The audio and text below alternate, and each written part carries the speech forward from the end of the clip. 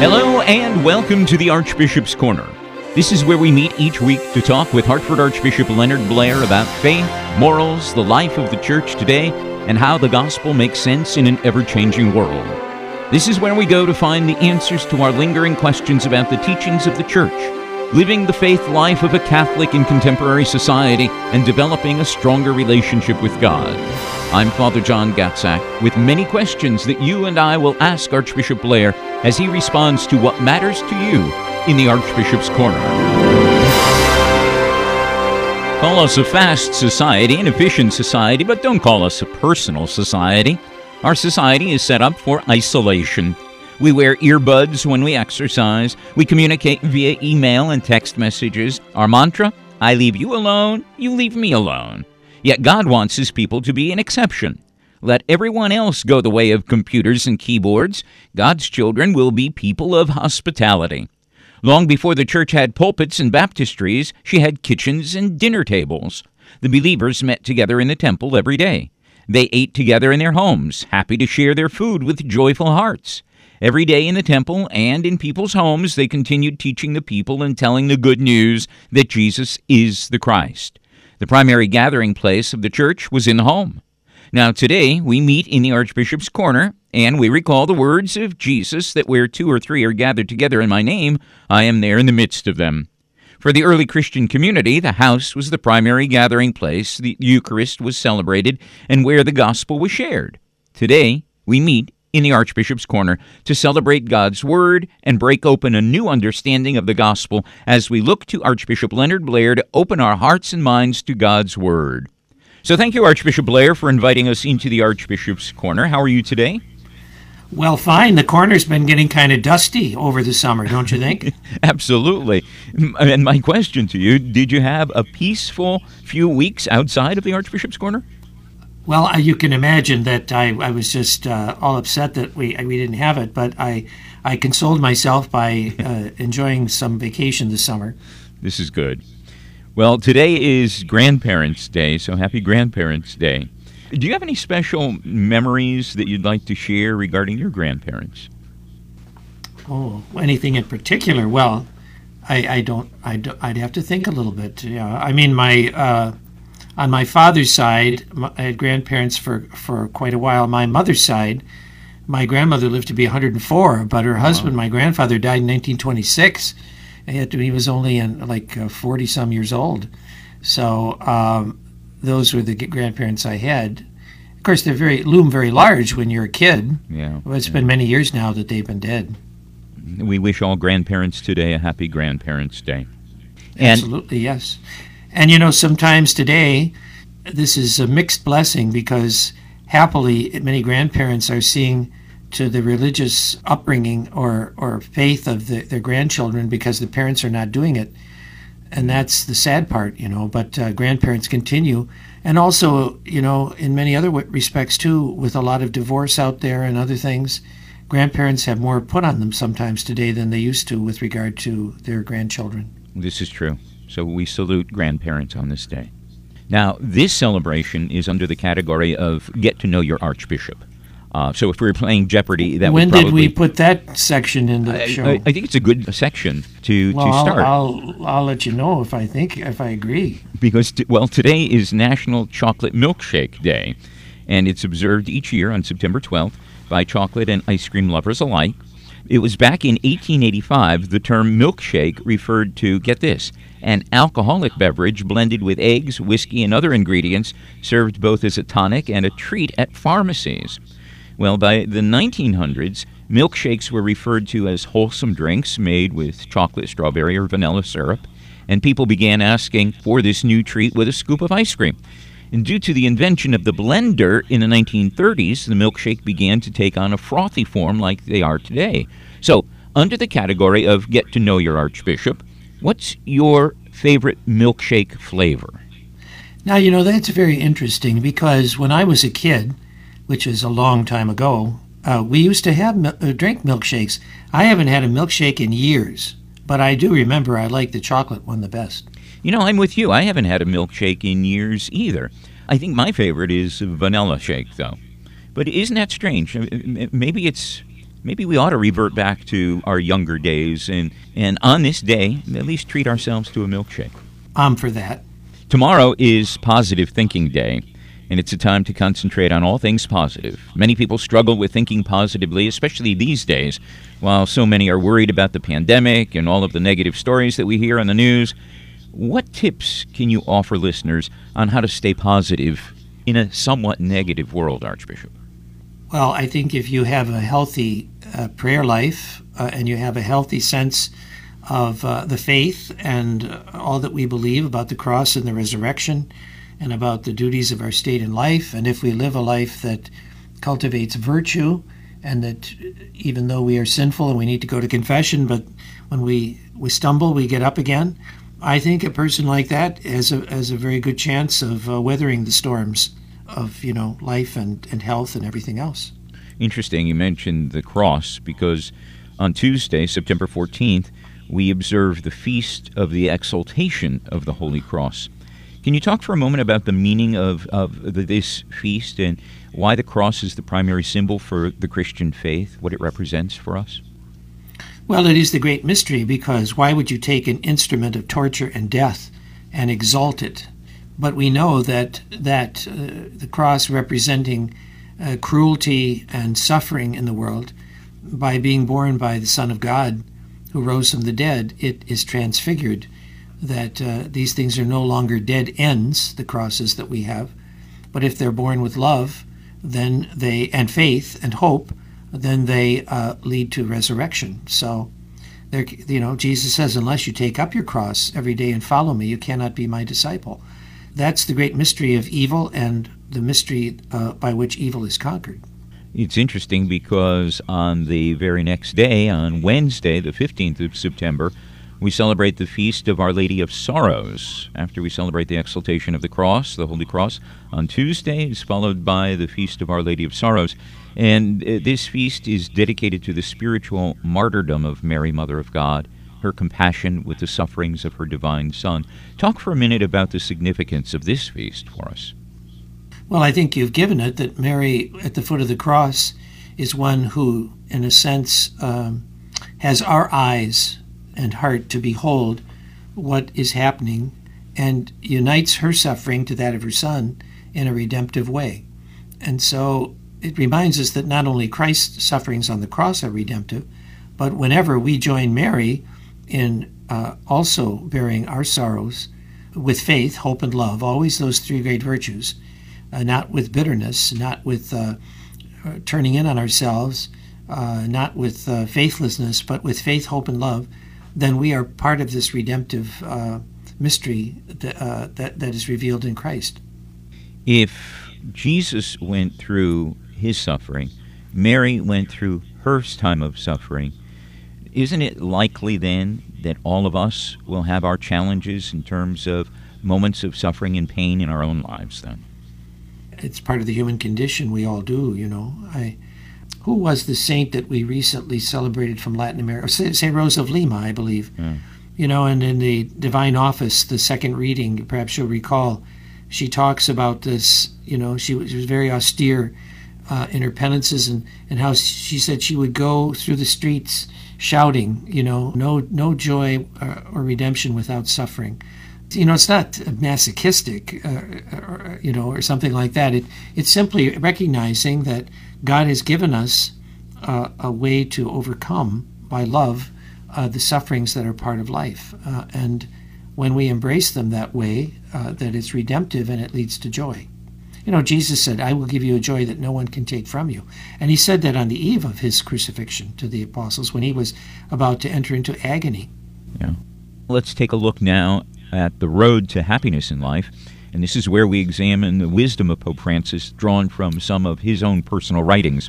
So I'll read a short portion of the Holy Father's address, and then we'll ask you, Archbishop, to comment with your own thoughts on what Pope Francis has said. And this is taken from his homily delivered on November 1st of 2016, and is called Change the World, Rediscover Humility. He says, "The Beatitudes are the image of Christ and consequently of each Christian. I would like to highlight one in particular. Blessed are the meek. Jesus says of himself, 'Learn from me, for I am meek and humble of heart.' This is his spiritual likeness, and it reveals the abundance of his love. Meekness is a way of life, and living meekly brings us closer to Jesus and to one another. It allows us to set aside everything that divides us and thwarts us, and to find ever new ways of advancing along the path of unity. The saints bring about change through their meekness of heart. With meekness, we understand God's greatness, and we worship him with full, sincere hearts. For meekness is the attitude of those who have nothing to lose. Their only wealth is God. Your thoughts, Archbishop? You know, the scriptures speak to us of many qualities. Jesus himself speaks of many virtues and qualities of a life lived in God, a life in imitation of him. And there are aspects of Christ's life that we can say he was not meek. You know, when he took a whip and threw the money changers out of the temple, when he contradicted and spoke in anger to the hypocrisy of the Pharisees. But in it all, there is a meekness in Christ's heart that is a heart filled with prayer and of submission to the will of the Father. It's a meekness in the face of everything that was to befall him as part of God's plan. And I think that's the way it is with us. You know, it doesn't mean that we become little mice who never speak up or who never do anything bold. Far from it. In fact, one of the key words of the New Testament in the Acts of the Apostles is boldness. You know, the apostles preaching on the rooftops on Pentecost Sunday, I guess we wouldn't call that meek. But the meekness that Jesus talks about here is a docility to the will of God and to the work of God and to all that befalls us, that we accept it humbly, and we accept it without protest, the crosses that come our way, that there a certain meekness and humbleness of heart in regard to other people and in regard to the things that life throws at us. I liked what the Pope said. He said, "For meekness is the attitude of those who have nothing to lose. Their only wealth is God." Yes, that is true. You know, we can afford to be, I guess another word would be serene, because ultimately all that we have and all that we are comes from God and will return to God, and that's what we should be concerned about. Let's take a look now at our Gospel reading on this 24th Sunday in Ordinary Time, the 12th day of September. Today's reading is from Mark's Gospel, the 8th chapter, and after the Gospel is presented in dramatic fashion, we'll talk with you, Archbishop, and ask for your thoughts. Jesus went on with his disciples to the villages of Caesarea Philippi.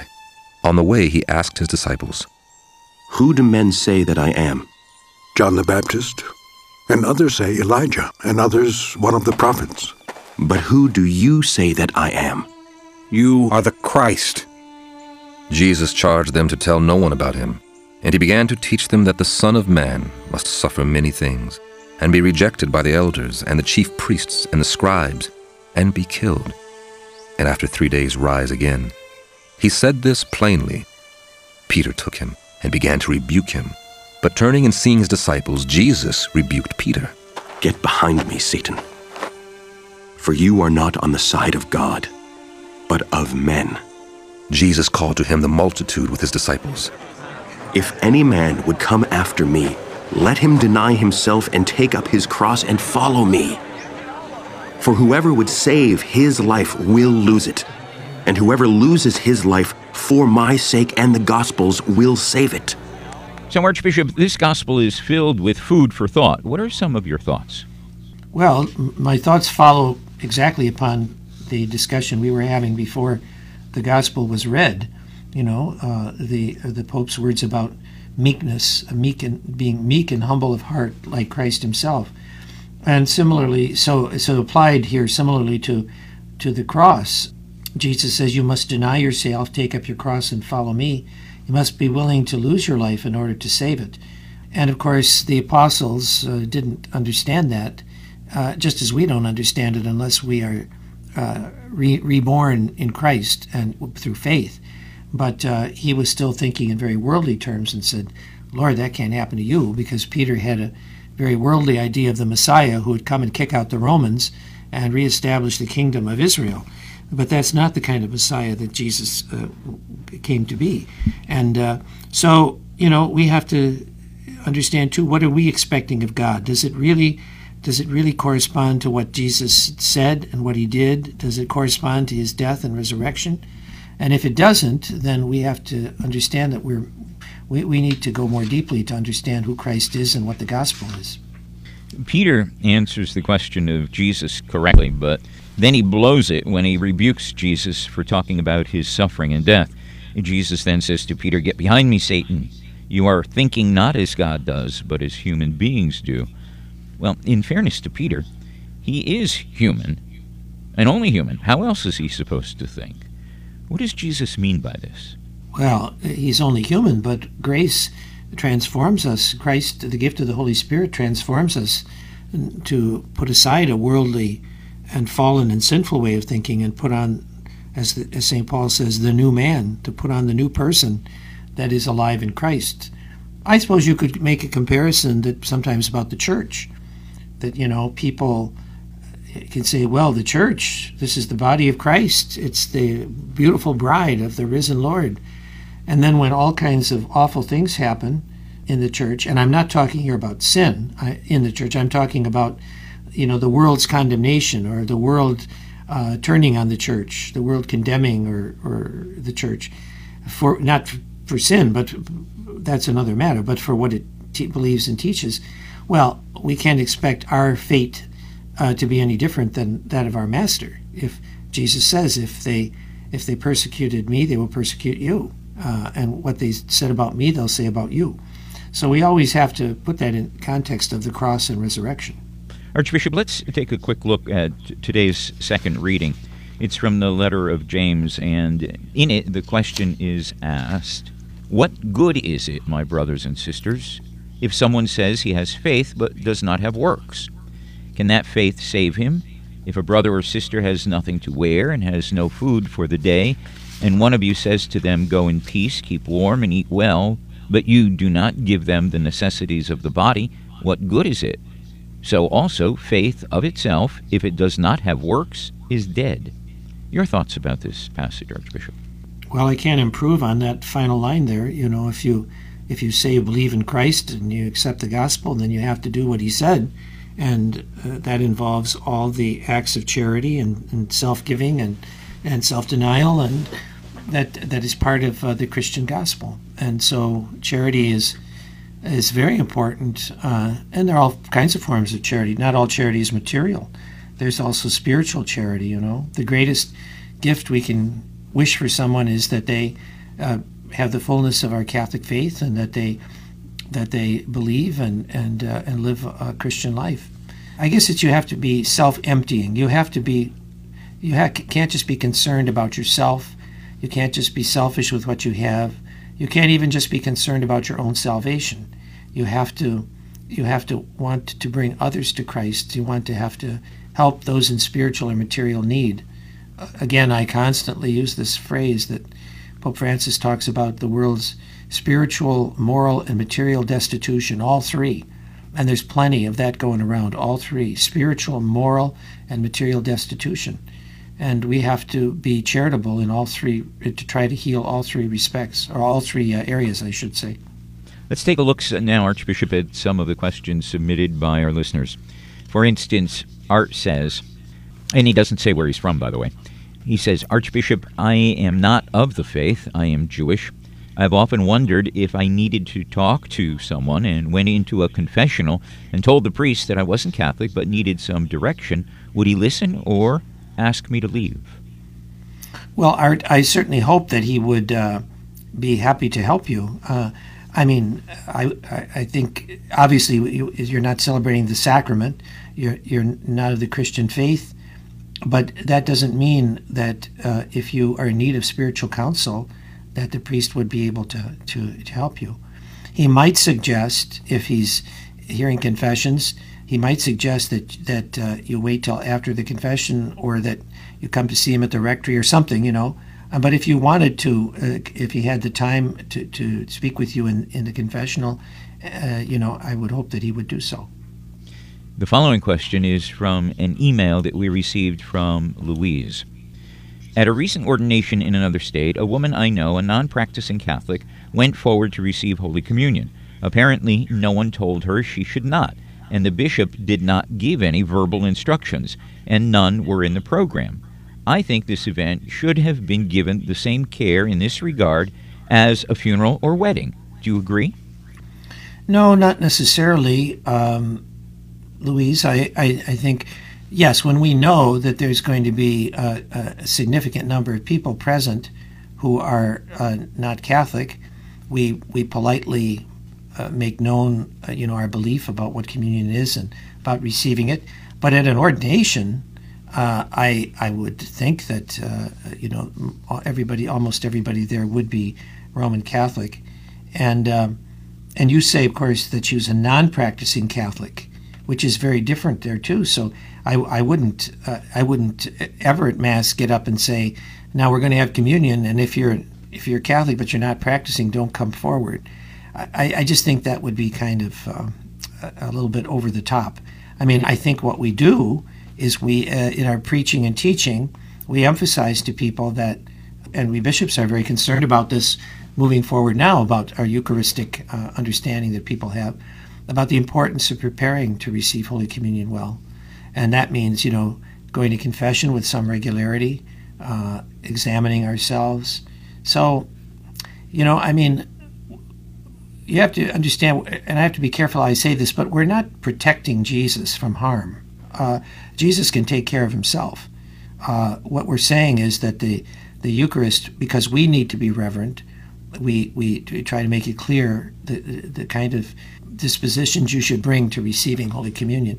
But it's not something that we would say at every Mass or at a ceremony where just to make sure that nobody comes forward. I'm sure that I have from time to time given communion to someone who's not Catholic or whatever, but I don't. That's not the point. That's not the place to question people. If they come forward to me and they act like they don't know what they're doing, I will smile and gently say, "Are you Catholic?" And if they say no, I say, "Well, I'll give you a blessing." Right. But if people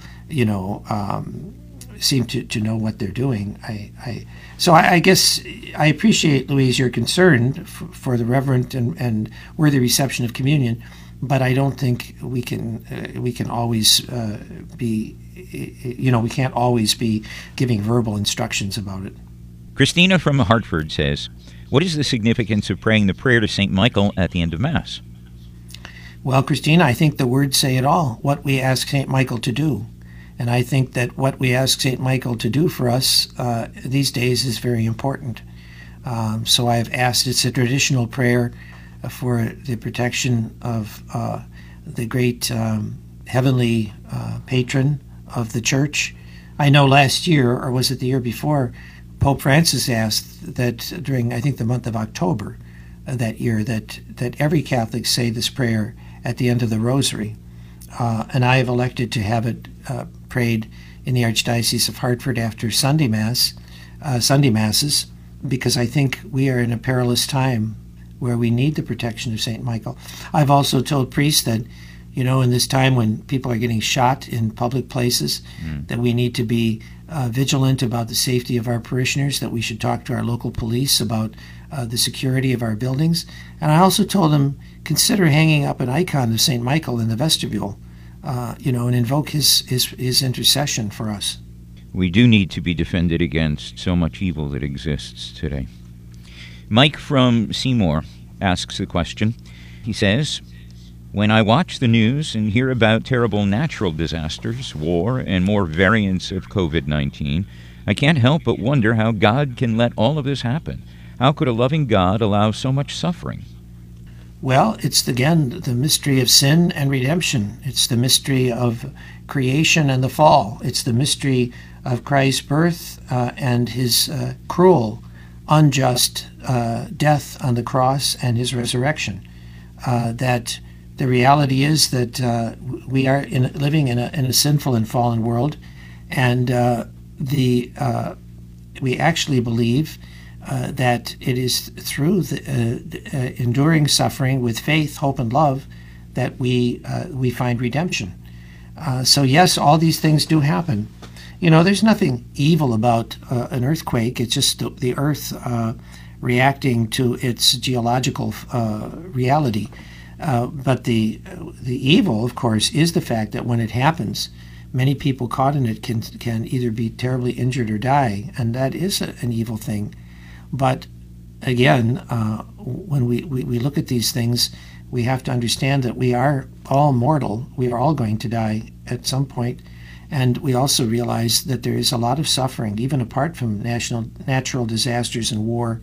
You mentioned COVID. There's an example.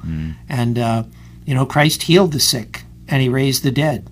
And he told us that if we take up our cross every day and follow him, that we too will triumph over these things. And so that's what we work for, what we pray for, what we hope for. And I think we have time for one last question, Archbishop. This is from Paul from Litchfield, who says, on Tuesday, Pope Francis, Archbishop Justin Welby of the Anglican Communion, and Patriarch Bartholomew of the Eastern Orthodox Church released an unprecedented joint message calling the climate crisis a devastating injustice. The three Christian leaders said that there would be catastrophic consequences for future generations unless the world took responsibility for environmental damage. The world's largest, second largest, and third largest Christian communions came together to speak about something that will affect all of us. How do you feel about this? Well, I don't think it's so much about just feeling, but thinking, and I will say this, that this is not something new in the Catholic Church. Pope John Paul spoke about it forcefully. Pope Benedict had a lot to say about this. And now Pope Francis, not to take anything away from Pope Francis, because building on his predecessors, he's certainly been very vocal about this. And, we have to remember that in the scriptures, we're told that the human person is made to be the proprietor, if you will, of creation. That creation is subject to the human person, but not meant to be in a sinful way. In other words, when we cultivate the earth, when we develop it, when we bring things forth from it, this is the result of the God-given intellect that we have, as well as our own needs, to eat, to have shelter, etc. But when these things become, because of our sinfulness, when they become subject to an irresponsible use or greed or wastefulness, then obviously this is a moral evil. And that's what, of course, the Pope and the other leaders that you mentioned are talking about. Now, it's a scientific question exactly the extent and the nature of this threat, and that's where people can disagree at a certain level. But it certainly is clear that changes are happening that are not good, and that there is a link there between what we do as human beings and the planet. Even apart, there's so much controversy about climate, but what about other things too? Where if we cut down all of the forests, if we strip the land for erosion, if we pollute the water, for example, the very water that we need to live on to drink, those are the kind of things where we have to act responsibly. So we're meant to be stewards. We're not the owners of the earth. The world belongs to God. But we're stewards, and we have to be good stewards, responsible stewards, and that's what we're being called to do. Archbishop, we've come to the end of our time together. Can you close the program with a prayer and a blessing, please? Heavenly Father, in this month of September, we celebrate what our country remembers as 9/11, and we remember with great sadness what hatred and violence can do, and the wound it can inflict on nations and societies and on so many individuals. So when we recall what happened on 9/11, as Americans, we commend to you the souls of those who died in this great tragedy. We pray for those whom they left behind, who mourn their loss. And above all, we pray for peace in our world. We pray that war and terrorism and violence and death may give way to a more peaceful and more just world through our efforts and through your grace and blessing. And may Almighty God bless you all in the name of the Father, and of the Son, and of the Holy Spirit. Amen.